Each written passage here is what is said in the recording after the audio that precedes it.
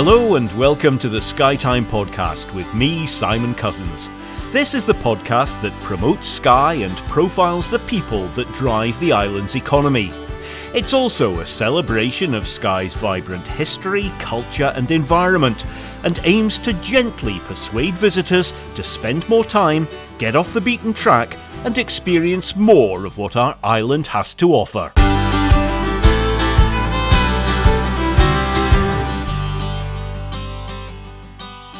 This week's edition of the Skytime podcast is sponsored by Torrevieja Distillery on Slate, where an island-style, heavily peated single malt whisky is being distilled in a beautifully restored farmsteading. Stay tuned for the chance to win a much sought-after bottle of the Torrevieja Legacy Series 2017. Now, my guest this week is a renowned hotelier both at home and abroad. Gordon Campbell-Gray is the founder of Campbell-Gray Hotels, with properties in exotic locations such as Beirut, Bahrain and Liberia. But closer to home, he's known for running the We Hotel Company, which owns the Pier House Hotel and Seafood Restaurant at Port Appin and Skye's Three Chimneys. The company has just announced that both hotels will reopen for business on the 26th of April. Gordon, welcome to the Skytime podcast. Good morning. Hello. Very nice to see you. Now, before we look at the challenges of the past year and the process of recovery for the industry, I'd like to spend a bit of time talking about your career. Tell me, how did you get started in the hotel business? I wanted to be an architect and I couldn't pass the science exam, so I was a bit stuck. And I was in London, and my mother's sister, she spent a lot of her life in Claridge's, and she used to invite me to dinner when I was down there. And I thought it was just amazing. And it was such another world from where I came from. And so I suddenly thought I wouldn't mind being a hotelier, to the shock horror of my entire family, because my father famously said, "But Gordon, you stay in hotels, you don't work in them. What would you do?" And I said, "I don't know. I think it just looks great." So I decided I went to Ross Hall. And I, at the time, was embarrassed about it, but now I'm quite proud. I walked out because I just thought it was awful, quite frankly. I thought the caliber of teaching, I just wasn't inspired, because I kept thinking of Claridge's and what the real world of luxury was. So I left and I went south and I did my training in five-star hotels. And to fast forward, when I was 28, I bought my first hotel in Woodstock, Oxfordshire, near Blenheim Palace. So that's really how I got started. That's quite a meteoric rise for a lot of people who get into the hospitality industry. They tend to start at the bottom of the ladder as a pot washer or something like that. But I did all that. I mean, I spent 6 months crossing Brussels sprouts for the banqueting kitchen, and I didn't dare tell the chef, who had love and hate tattooed on his knuckles, that I mastered it after a couple of days. I just did it like a good boy. But what I would say also is, when I was 22 and I had kind of finished my training, it's an interesting part of the tale, I think. I was coming back from dinner with my aunt in Claridge's, and the dinner would have cost more than a weekly salary, which was £17. And I turned on the news and they showed you Bangladesh. It had just emerged from the war, following the war in the early 70s, West East Pakistan. And Save the Children had a project there. And I was quite moved by it, to be quite honest, having just come in from this lavish dinner. And I rang up Save the Children. To cut a long story short, 6 weeks later, I flew to Bangladesh. And I worked Save the Children on the front line for 5 years: Bangladesh, Morocco, Nicaragua, Brazil. And so that took me for 5 years, really. And I'm vice president of Save the Children at the moment, vice president, and I'm still very involved. So 50 years for Save the Children. So that's had a very strong influence on my career, and actually a very strong influence on how I run the company and what I think matters and what does not. So was there a bit of a crossroads for you? Did you have to make a decision between working in the sort of international development aid sector or returning to the hotel business?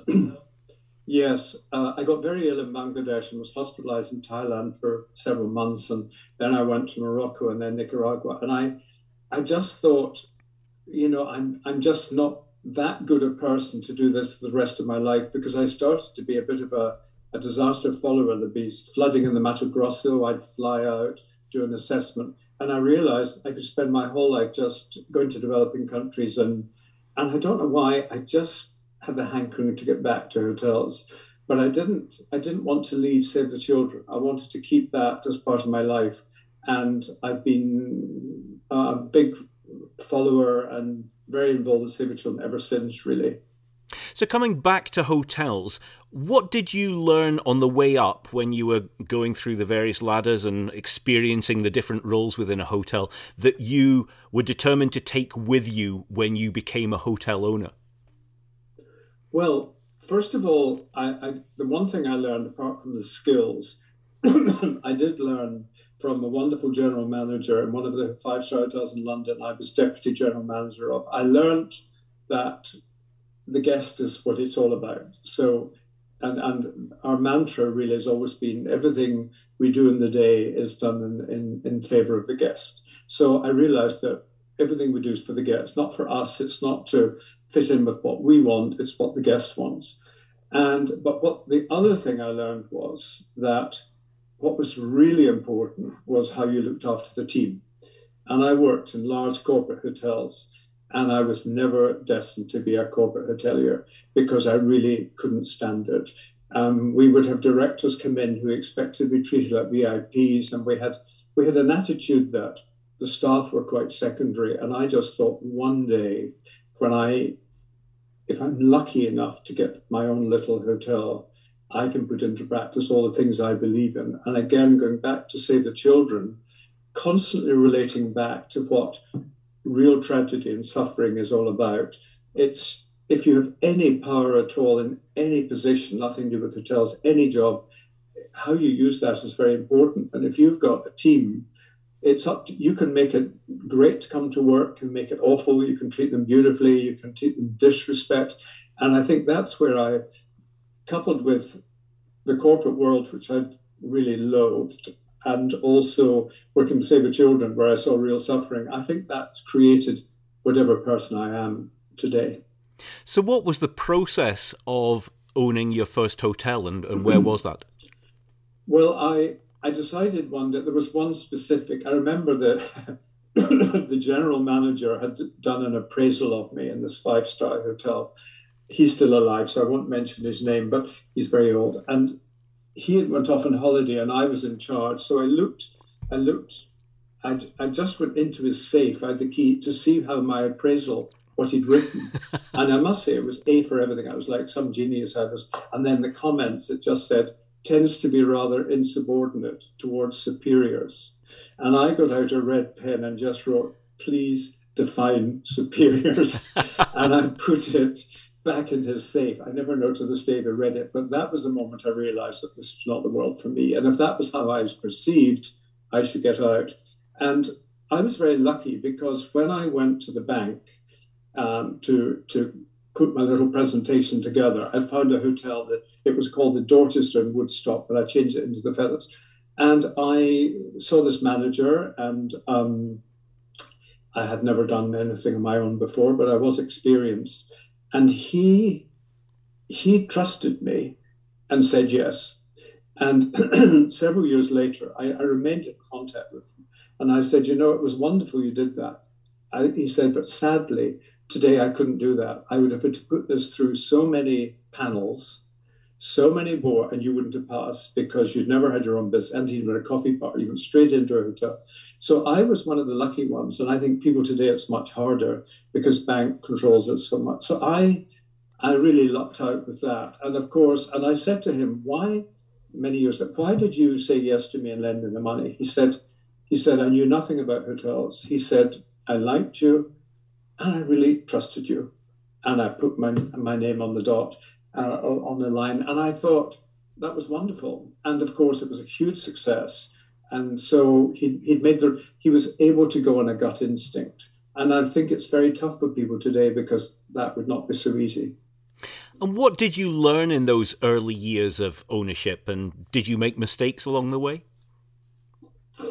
I put together a lovely team. We were very close. I was able to be so non-corporate that we could do everything kind of not by the book. when I look at the way companies are run today and all the checks and balances and consultants and advisors, and I think, wow, we none of that. We just did it. Put together, found a lovely chef. I found this wonderful picture of the chef. I hired this black Bayesian female head chef, which in the Cotswolds 40 years ago was absolutely. I said to a friend the other day, I was woke before there was any woke, but I just loved this woman. She was a fantastic. She used to come to work in an open Land Rover that was all done in camouflage. I mean, she was a complete character. So I was able to do all of that. I just could do whatever I wanted. I used to travel to America, do the marketing. And I think people, I mean, we really punched above our weight because people arrived. Everyone in America knew about the Feathers. And it was just this little 21-bedroom hotel in Woodstock. But it was fantastic. I almost think they were the glory years because I just loved it. I just loved every minute. And it was, if we made mistakes, it sounds, I don't mean to be arrogant, I don't know what they were, but we were successful, we were happy. My dogs walked around with me, right? It was just lovely. The guests were lovely. It was fabulous. You've mentioned the importance of people a number of times already in the interview, and this must have been absolutely key as you developed your business and started to own multiple hotels in multiple locations. You had to be able to trust your people. 100%. And then I'm not saying we didn't make mistakes. We hired someone who would disappoint us, but on the whole, we were very human. And my form of interviewing is it's very personal. I remember when perhaps the biggest leap was when I did One Aldwych in London, and I'd been living in America, came back, and I spent nearly a year finding a building, and I hired a general manager, been at the mansion in Hong Kong. I mean, he was blue chip and really lovely man, and we're friends to this day. And I said, Simon, we're only going to hire nice people. I said, nice people be nice to the guests, nice to their fellow staff. But I said, we probably turned away some very serious people who were very good. But I said, I didn't really like her that much. Something said, me too, or him, whatever. And we were very particular about hiring nice people. It's such a simple word, but I think in its purest form, it's a really lovely word. And so we did that. We hired very nice people. And I would say for the majority of the time, we were very successful. And where I'm the proudest, supposing I arrived in a hotel in Dubai or New York or something, and someone will say to me, they come up to me and say, I worked for 2 years at One Aldwych, and I regard it as the most important 2 years of my life. What you taught me about humanity. And, that makes me very proud because so many people went off. And when people were leaving, I remember one friend of mine, he was always so angry when everyone left and he didn't. And I said, I wish everyone would leave me. I wish them well. But what I say to them is, take what you've learned and take it with you and take that niceness with you. So it's been the key of everything we've done. If somebody writes that we had a lovely dinner, a fabulous food dinner, if they say, and the staff were lovely, that's the bit that I can really go, da-da, that's what turns me on, really. It's often said, or was often said, that in the UK we have never really treated hospitality as a career. Do you think that has changed over your time in the industry? Excuse me, I think it has changed. It's been slow in coming. Certainly, as I said, when I said to my father I wanted to be a hotelier, and he said, well, you stay in them, what would you do? You don't work in them, what would you do? It was regarded as horrendous. And but I knew what I wanted to do, and gosh, it was exactly what I should do. I've loved every minute of being a hotelier. But yes, I do agree, and I think the attitude of so many hotel owners. I remember when we did the hotel in Antigua, and an English hotel owner out there, an English one, he said, I don't know why you're coming here. The locals are all stupid and lazy. And I said, really? What an attitude. And I ended up with the most wonderful team of Antiguans, 95% Antiguan. They were the loveliest people. Were they experienced when we started? No. Were they big-hearted? You would order a cappuccino on the beach and the lady would go off to get it. and you say, "Where's my cappuccino?" And she'll have gone into the kitchen and said, "Mary, how are you? How's your sister? How's the baby?" Your cappuccino was toast at that moment. She started, but lovely people. And when they did come back with it, it was, "I'm sorry, I met my sister," and I loved all that. It was so human. So to go back to the question, I think it is better. I think it is much better, but there's a long way to go, because I still see people who regard stuff as something you turn on and off like a tap, and it just drives me crazy. And little things mean so much to a team. Just during lockdown, calling them, dropping notes. And I wrote a letter to one member of staff in the beer house, and she said to me, "Do you know, I've got that letter on my wall." And I thought it was just such a simple thing to do, but I was genuinely hoping she was okay. And she'll be with us forever, I'm sure, because she's lovely. And so I think it's got better, but it's not there yet.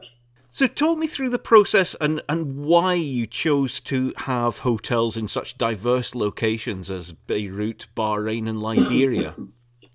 Well, I've never had a master plan. I've always been opportunity driven. I've always regarded life as an adventure. So I've never thought I want to end up there.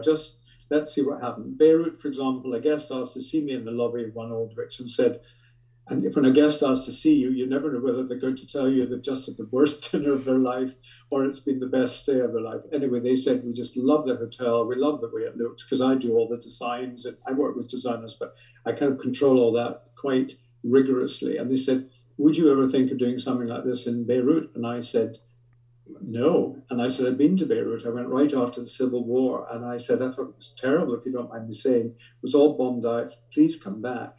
Well, that was on the Monday. And on the Thursday, I flew to Beirut. And I arrived, and I spent probably one of the most glamorous, fun, sexy weekends of my life. And I said, there was a hole in the ground. They said, "This is where we'll put the hotel, and these are the plans." And it was stunning. And I said, "We're on." And I thought it would be an adventure, and I thought it would be mildly successful. Well, it certainly was an adventure. The Prime Minister was assassinated. The Israelis bombed the airport. I mean, we had Sunni camps around the building, couldn't get in for sick. It was very dramatic. But I thought, I love it here. And to be honest, when Le Gray opened, it was a sensation. It was hugely successful. They'd never seen anything like it. And then somebody there said, "Would you come and look at my project in Jordan?" And then the Queen of Bahrain came to stay and asked to see me and said, "Would you," we had lunch, and she said, she was super woman, and she said, "Would you ever think of giving me something like this in Bahrain?" And I said, "Well, I've never been to Bahrain." I went to Bahrain and we found a site, and now the Merchant House is open in Bahrain. So all of this is just like a kind of a chain reaction. And I wouldn't go anywhere. I've been offered maybe 40 projects in my life that I haven't taken, because I've often looked into the eye of the person and thought, I'd hate to work with this person. I mean, it's not an option. And I had for many years a wonderful Swedish assistant. We used to go to everything together, all meetings, and we'd catch each other's eye sometimes in the second minute going, "No way." Because again, if you've got an investor, it's got to be a nice person. And I have never, ever been driven by money. I think all we need is enough. We all decide individually what is enough. For some people, it seems it's never enough. But I've got a house on the loch. I've got my Labradors. I'm very happy. And so if a lovely project came along that would excite me, it's a yes. If it was a lovely project and somebody I didn't like was behind it, I'd say no. So to answer the question, they just rolled on, really. Caribbean was a friend of mine said, "Look, I've seen this burnt out shell on a wonderful beach in Antigua. What do you think?" We flew out. I said, "It's a gold mine. It's a diamond, this place, the bay. It's fabulous." And Carl Abbey was born. A difficult project working in the Caribbean, construction, but so exciting. One year I flew to Antigua 42 times. Just back and forward, and loved every minute of it. So that's the international career of Gordon Campbell Gray. You then wanted to spend more time in Scotland and set up the We Hotels company. How did you have to change your approach? Well, I think it started with I've got my house here in the Loch, and I would come up at Christmas and Easter and for the odd weekend. And on a Sunday when I was packing and ready to leave, I kept thinking, I don't want to leave. And one day I just said, so why am I leaving? Why am I flying to London tonight to fly to Bahrain tomorrow to da da da da da? Why am I doing all that when I want to stay here? And then I thought, well, let's think about that. Maybe it's time to, first of all, the word retirement doesn't exist for me. So it's not like I'm planning retirement. But I thought maybe I'd like to shift gears and would I rather be shoving two Labradors in the back of a Range Rover that's 30 years old and going off to a country hotel, or would I like to be sitting in a first class lounge flying to Timbuktu? And I thought, I'd rather have the dogs in the back of the old Range Rover. And so I chose that. And I think what really triggered it was the Pier House, which is just 20 minutes from my house. I used to go there regularly and just sit in the Longestine, a glass of wine, and just look at that lovely view. I think it's one of the most beautiful views anywhere, actually. It's quite beguiling. And the owners are lovely. And I just sit there, my own dog at my feet. And they said one day, the owners, we're thinking, I'd been a speaker at an event. I had never told them I was a hotelier. They didn't know who I was. They didn't even know my name, but I went for years. And they heard me speak at something, and they saw I was a hotelier. And they said, we think maybe we've been here 12 years. Our family are down in the south. Maybe it's time. Do you know anyone who might be interested to buy? And I just kind of went doing, I'd love to buy it. And they never put it in the market. And that's how it started. And I'll tell you, it is a shift from the five-star hotel. But I'll tell you what, none of our hotels have ever been what I call dripping deluxe five-star hotels. They've always been very environment considerate. We've never done silly things. We've never been gimmicky. We've had very basic values at the top level, and service was prime in that. The design, the art collections. I mean, one of my favorite things was over the years traveling the world, putting art collections together, hundreds and hundreds, not thousands of pieces. And I loved all that. I found that very exciting, and it made the hotels look much more interesting than the standard brand chain hotels. And suddenly I just thought, I don't want to sound blasé to say I'm kind of luxed out, but one day I thought, do I want to do that? I love the Pier House. It's people arrive on bicycles and kayaks. They come walking, they cycle down, they come in Bentleys, they come in old rusty Nissan, it's humanity. And they all walk in, and it's hilarious. First thing everyone does is go, oh, cold today, wet today, lovely day. The weather is the first, it's obsessive weather spot. And I thought, I love this. And in a way, very much back to my roots. I mean, I grew up in Scotland, and I love Scotland, and it's like I've done the whole circle. So I realized that would I like to be at the Pier House, or would I like to be at one of the other hotels? Actually, the Pier House started to win. And I'm very proud of it, because I think the local sourcing, the food and everything is very important to us. It's just very authentic. And the guests who come are lovely. The rooms are comfortable. It is not dripping deluxe, but it's really not. Anyone could come. I mean, if someone said we've got Sweet and Claridge's, we're coming up the weekend, I'll welcome them with no qualification that I hope they like it. It's authentic, and it's just a chapter really in life to suddenly be happier doing that, and I really love it. So when Shirley and Eddie Spear decided to retire from the Three Chimneys, was that an obvious buy for you? It wasn't an obvious buy. I mean, Shirley and I were speaking at the same event, and she came up to me afterwards. I'd never met her, but I knew of her. And she just said, I loved what you said, could we have lunch? So we met in Edinburgh for lunch. They live in North Berwick, and she said she was thinking maybe it was time to sell. And to be honest, that my idea of heaven going through France is not necessarily doing a Michelin star trail. I would rather often go to the brasserie in the corner and have French onion soup and a steak frite and Mr. Chocolat. I mean, I love food, but I wouldn't say I'm a gourmet, but I'm quite particular. But so it was a bit fancy for me at one level, I thought. So I went up and I did have a most fabulous lunch. I mean, it was, if you're going to go to that level, they were hitting every Chef Scott um, did a wonderful job. So I said, I think this would be lovely. I love the fact that they really are the local sourcing kings. I mean, everything was, Chef is manic about sourcing. And I liked him, I liked the place. And I thought that this is a unique opportunity for somebody that's come along. And so, yeah, I said, let's go for it. So we bought it. And I don't regret it. And although the food is different in style to the beer house, they're both best in class. So I think that's all you need to be. Whatever, I've always said, if you're a hot dog, be a great hot dog, but don't pretend you're a steak, you're a hot dog.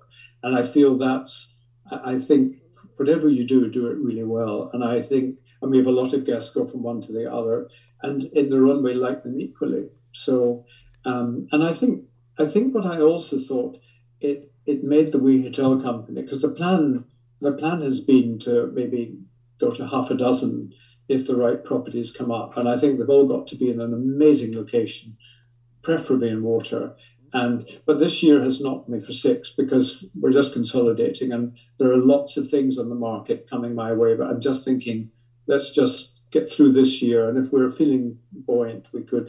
But I thought the Three Chimneys was very much part of that bigger picture, because I thought it really does show that we take food very seriously. Because when you go to any of my hotels in the past, but now in Scotland, food is really a big deal. We really care about it, and it's just got to be beautiful. So the Three Chimneys, it was maybe a little grander in the presentation than, say, the Pier House, but it wasn't silly food. I always say no skid marks in the plate. I'm allergic to skid marks in the plate, and there was none of that. But just beautifully executed at the highest level. So that's really why and how the Three Chimneys came about. Was there a dilemma for you in either putting the Gordon Campbell Gray stamp on the Three Chimneys or retaining what Shirley and Eddie had built up and developed over the years? Well, I certainly, if I can just wind back, when I sold the Feathers, which was really spectacularly successful, the people who bought it were a bit flash bang wallop from London. And they looked at it and thought, gosh, if Gordon can make it this successful the way it is, wait till we get our hands on it. So they did a number on it, and they did fancy menus, and they didn't do food in the bar, and it just did that. It plummeted. And I thought, how stupid not to sit in something for 6 months to see why and how it works, and then obviously add your own twist. So my brief was that everything stays the same initially, and we've had it for a while now, and I'm just making little tweaks. For example, we took away the 9-course set dinner, which was an option, because Chef and I just felt maybe that was a bit outdated. We thought it was such a long performance. We worked out that if you had that menu with the wine, you had 55 visits to the table with a waiter. And we really said, does anyone want that? I mean, really, I know you've gone for this extravaganza, but really, could we make it just a little bit simpler, not affecting the quality of anything? So I think we've slightly streamlined it, I suppose is what I'm trying to say. And it's gone down really well. And we've actually been busier than we ever were. But nothing, if you went before, you would not think, oh, it's changed. It feels the same. I've been desperate to change the uniforms, which I actually have to say I think were the worst in the entire world.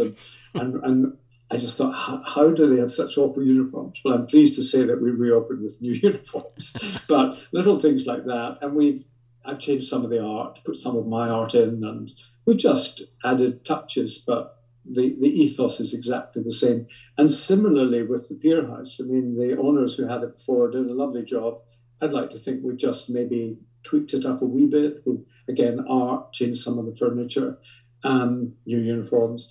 But basically, no, I think everything I've really ever done in the past, I've created from scratch. So it's been ground up and everything. But this is the first time I've ever bought anything that is a going concern, that is doing well. And I wasn't going to be silly and think, I'm going to change this, because I think both owners have done such a wonderful job. I just wanted to gradually. I remember years ago at the Leading Hotels of the World annual convention, one year, every year it's held in a different country and city, and it was in Amsterdam.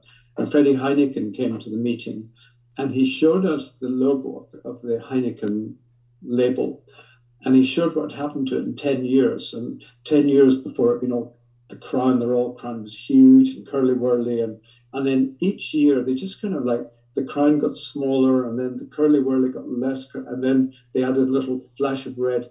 And actually, it went from being terribly classic to looking the same, but everything had changed. But he did it so slowly. Unlike Coca-Cola, when they had their drastic Coca-Cola Classic and all that rebranding. So I've learned that just little changes, only if they make it better, not for the sake of it. I have no ego about it's mine. It's like it's just got to be a seamless performance with a little bit. I obviously think I make it just that little bit different, and nobody would be offended, and hopefully happier. It's probably, and is a silly question, but would you have gone ahead with the purchase of the Three Chimneys if you had known what was around the corner in terms of the COVID-19 pandemic? Well, our timing was brilliant, I'll say that, because I have to say, we bought at the top of the market. There was no discount, probably more than that. No, I think, I think you just can't. My whole life, I've always said, a decision you take was the right decision at the time. And I don't think you can go back. I've done lots of things that maybe I wonder why I did that. But when I made the decision, when I got married, it was the right decision. The time I got divorced, but I don't think you can do that. I think otherwise you go mad, because hindsight's a wonderful thing. But it's a very good question just now, because we certainly got a very short span of running it normally, and we're just beginning to tweak and order the new chef's table, and sourcing the local elm and discussing a local man and sky to make it, all the little things that I find really lovely and seductive, really. And then suddenly, boom, it's, I don't know, maybe we wouldn't, but we did. And I'm just sure that we've just to get through this year, which is looking good, and then, hey presto, who knows? It's a good question, because I've asked myself it 100 times, but what can you do? If you buy a car and it's a dud, would you not have bought it? You didn't know at the time, so yeah. You've just to move on. You've got your finger on the pulse of the whole hospitality sector. How damaging do you think the COVID crisis will be to the sector in the long run? Because the industry's been supported by the government, there's been the furlough scheme, but once all that ends, what is going to be the fallout for the industry? Well, I think there is going to be fallout. I have a Zoom call every Friday with quite a few restaurateurs and hoteliers. And it's been a bit of a therapy session for everybody. In fact, last year it was a year to the day since we had the first one. It's 4:00 every Friday. And we looked forward to them tremendously, because everyone had different problems. For people who've got bars in Glasgow and Edinburgh, people with restaurants, people with hotels in the country, people with hotels in the city. And it's hit them terribly. And Edinburgh is really bad. They've had a terrible time. And I think as we come out of it immediately, the country properties are going to do better. I think that's for sure. So I think the city decimated, and I think many places have closed and never reopen. And so it will be long term. I mean, to give you an example, we always try to hire locally if we can, and it's not always easy. And staffing and staff housing is always the big problem in the country, in any country, but particularly in Scotland and particularly in the Highlands. And and we've got people who've been furloughed and are in Italy, and it's a lot of money to bring them back. They're all to be quarantined. And then I would say that most of our staff have been impeccable, and they're all coming back. and their jobs have been held open, and that's fine. And we're not hiring for example, some of the people we'd hire just for the summer. We're not hiring them this year because we'll make do. I remember we lost a kitchen porter up in Skye last year, and the chefs all said, "Don't worry, we'll fill in that gap." That was the sense of support, and I never forgot that, and I never will. And I remember the people who said, "No, we're fine. It's only 3 more months, and we'll do it." And it's not a nice thing to do and cook. They did it, and so. But for example, we had 2 people in Italy who were being furloughed, and they have said they're not coming back, and they only told us last week. And that's very disappointing because we've looked after them, we've kept in touch with them, we've topped them up, we've done all the things, but you just have to, again, you can't hold a grudge against a team because of somebody who's a bad app. So we just say, okay, that was unfortunate, but the point of the story is a lot of people are not coming back because they wanted jobs. There just won't be the jobs. And I know many people in Edinburgh who've gone back to Romania, and I know them professionally. I mean, I just know through their employers, they're never coming back. So I think either there'll be no staff for a lot of places, or there will not be any places.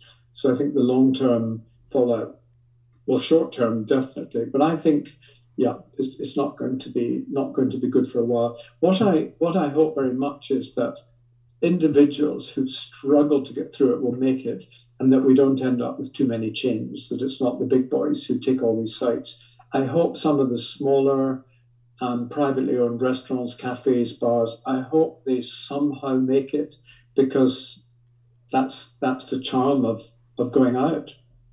And what are your bookings looking like for this season? And are customers showing confidence that they will be happy to travel, will be able to travel? Fantastic. We've had to really bring out a furlough, people back early to handle the telephone. Yeah, no, we're very, very busy, and I mean, meals, dinners, lunches, Three Chimneys and Beer House, absolutely packed. I think we'll be full. But again, with the restaurant, it's socially distanced, and in somewhere like the Three Chimneys, that's terrible because it's very small. And we've really not got any guarantee of outside. I mean, we could never take an outside booking in Skye ever, but on the day it may be fine, in which case we might be able to see what we can do outside. But rarely, we could never guarantee that. But bookings are good. I think across the board, they're very good in the country areas. Cities are struggling. The Edinburgh and Glasgow, I think they've got a long way to go. And I mean, I know I was talking to someone who's got a hotel in London, and he's not now opening until September. Doesn't believe he can make it work. So it's and if they're not flying in from America, just think of the big hotels in Scotland that rely on, very expensive, high spend Americans. It's very tough. But the thing that's very difficult, we're always working in the dark because, I mean, nobody's actually told us we'll be socially distanced, but we're assuming we will. But it's not being stated. So everything's a guess. And it is kind of hard to imagine that you would go to dinner at Three Chimneys and have a fabulous meal and no wine and have to be thrown out at 8:00 and have a room. I mean, it's only for 3 weeks, but we even considered not opening for them. And then we decided, yeah, it's a soft opening. We'll get everyone back. Because interestingly, I've noticed quite a few of the staff are quite nervous. They've been so out of it. They've got. I'm having to hold hands with people to say it'll be fine. Don't worry. What? All the dead plants outside, I'm going to make them all beautiful again. Don't worry. We've just got to paint that ceiling which fell down in the bar. It's now been repaired. We just need to paint it. We're lovely. Don't worry. But I feel everybody just a little bit stressed because it's like going back to school, really. But I think there will be long-term damage, yeah.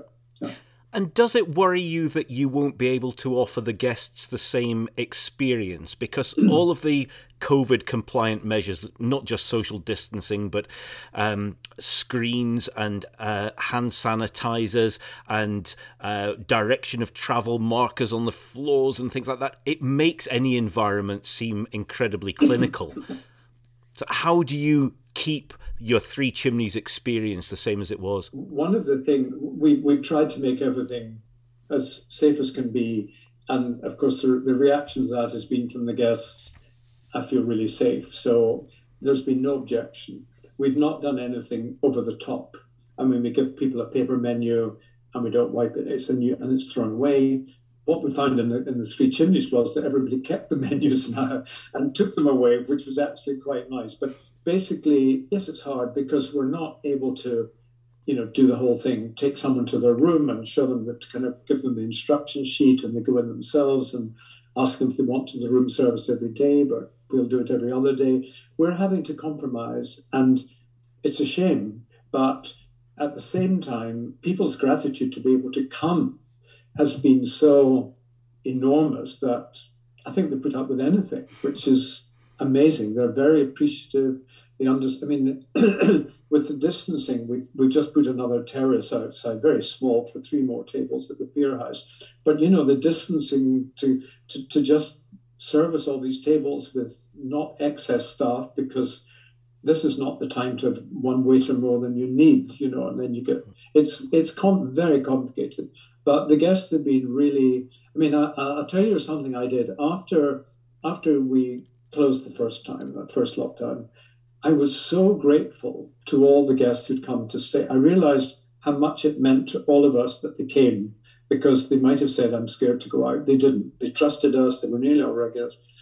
And I just sat down, it took me 2 weeks, I wrote individual, handwritten, with my fountain pen, letters to every single who'd been to stay, to thank them for coming, and to say, I just want you to know how much it meant to me and the team that you came. There was no sales pitch. I wasn't saying come back. I wasn't saying it's a bargain. And I just wanted them to know how much that meant to us. And I'm a terrible writer. So for me to write 580, there were printed cards with the name on it, but 580 cards, it was a nightmare. I could only do it 6 in an hour. But I just thought, if I don't do it, they'll never know how much it meant. And the interesting thing was, when you build a relationship with your guests, a third of the guests replied to my thank you. How about that? Isn't that amazing? So we're small, we can personalize, but that's what makes us hopefully help us survive, really. There's been a lot said and written about the pandemic being a cause for us to reset in the way that we travel and we engage with communities and the environment. What are your thoughts on that, specifically in relation to Skye? One of the things I just love, one day I was going over to Islay, and the ferry stopped at Colonsay, and I saw this mum, dad, and 2 little kids getting off with their backpacks on bicycles, and it was a lovely day. And I remember thinking, how old-fashioned is that? How really lovely to see a family having an old-fashioned Scottish holiday. This was pre-pandemic, by the way. This was just a family doing it anyway. And these are the kind of people who really, I think they enjoy every aspect and wouldn't dream of dropping a sweetie paper. They're impeccable. And I do think people are slowing down a little.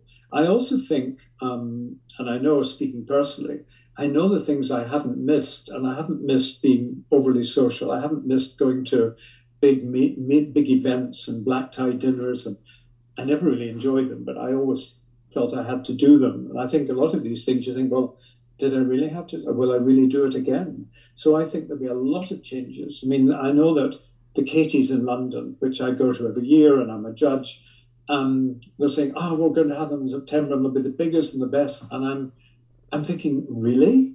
I mean, do you think 1,200 people want to cram into the great room of the Grosvenor House? I don't know is the answer.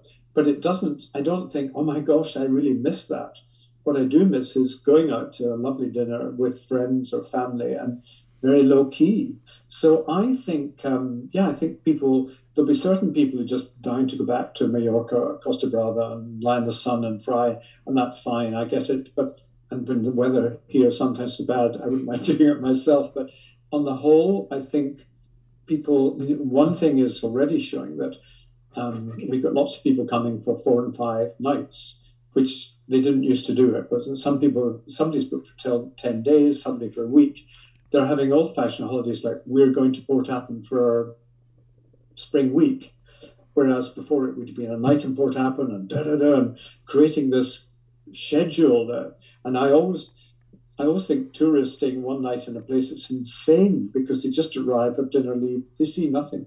So I think, to answer you quite accurately, I think people are slowing down and having more lengthy holidays. And personally, we've seen quite a few families booking at the Pier House, particularly for a few nights, and I think it's lovely because we can arrange kayaking lessons for them. They can go. I mean, we can really make their trip interesting. So yeah, I hope so. I also think statistically, a lot of Scots people, I've discovered, don't know Scotland. You know, their whole life is spent flying south, and it's how about discovering Scotland? So I think that's lovely. And what infrastructure investment do you think Skye needs to support this new type of tourism? Oh, well, I mean, the one thing I love is the strapline that says, enjoy Skye, but leave no trace. I just think that is the best line ever. And I think that's, if people would honour that. I was driving back from Skye quite recently, and I had a young puppy Labrador with me, so I needed to go out of a pee. And we stopped at this lay-by, and it was a beautiful view. And then I would look down the side, and it was rubbish everywhere. I couldn't believe my eyes. It was so unbelievable. You couldn't see it from the road. You need to stop. And I kept thinking, who would do that? Who would drop all this rubbish, bottles, and of course with a puppy trying to pick everything? That was disgusting.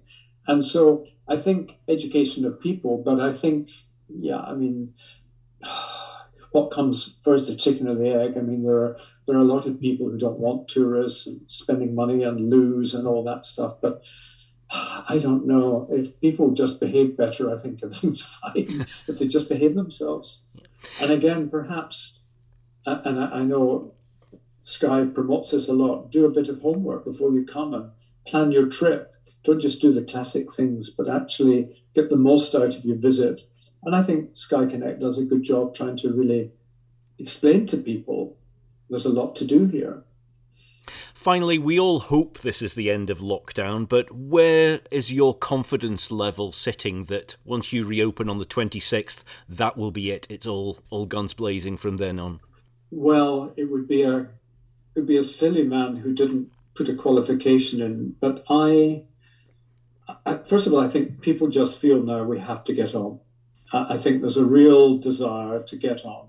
And if you don't want to go out and take a risk in your eyes, don't go out. But people need to be allowed to do it. The big picture, I mean, I've just been listening to the news today, and it's all about Brazil. And I've got friends with 2 hotels in Brazil who they're suicidal. They don't know what to do. My mainspring says we'll come out of it in reasonable form and we'll carry on. Things will be different. Nothing will ever be the same certainly for several years, maybe forever. I don't know. But I think we'll get on. We'll have to live with it. The vaccine obviously helping. But the qualification is, imagine if there were to be another pandemic, another virus that just is beyond. I don't know. I think it's opened everyone's eyes to that everything's precious now and nothing can be taken for granted. But I am, whether it's out of necessity because I've got to make the businesses work, I cannot afford to let them fail, and I will not let them fail. So part of me is going, we'll be fine in reduced circumstances. That's what I'm hoping, but I don't know the answer. Gordon Campbell-Gray, thank you very much for your time. Thank you very much.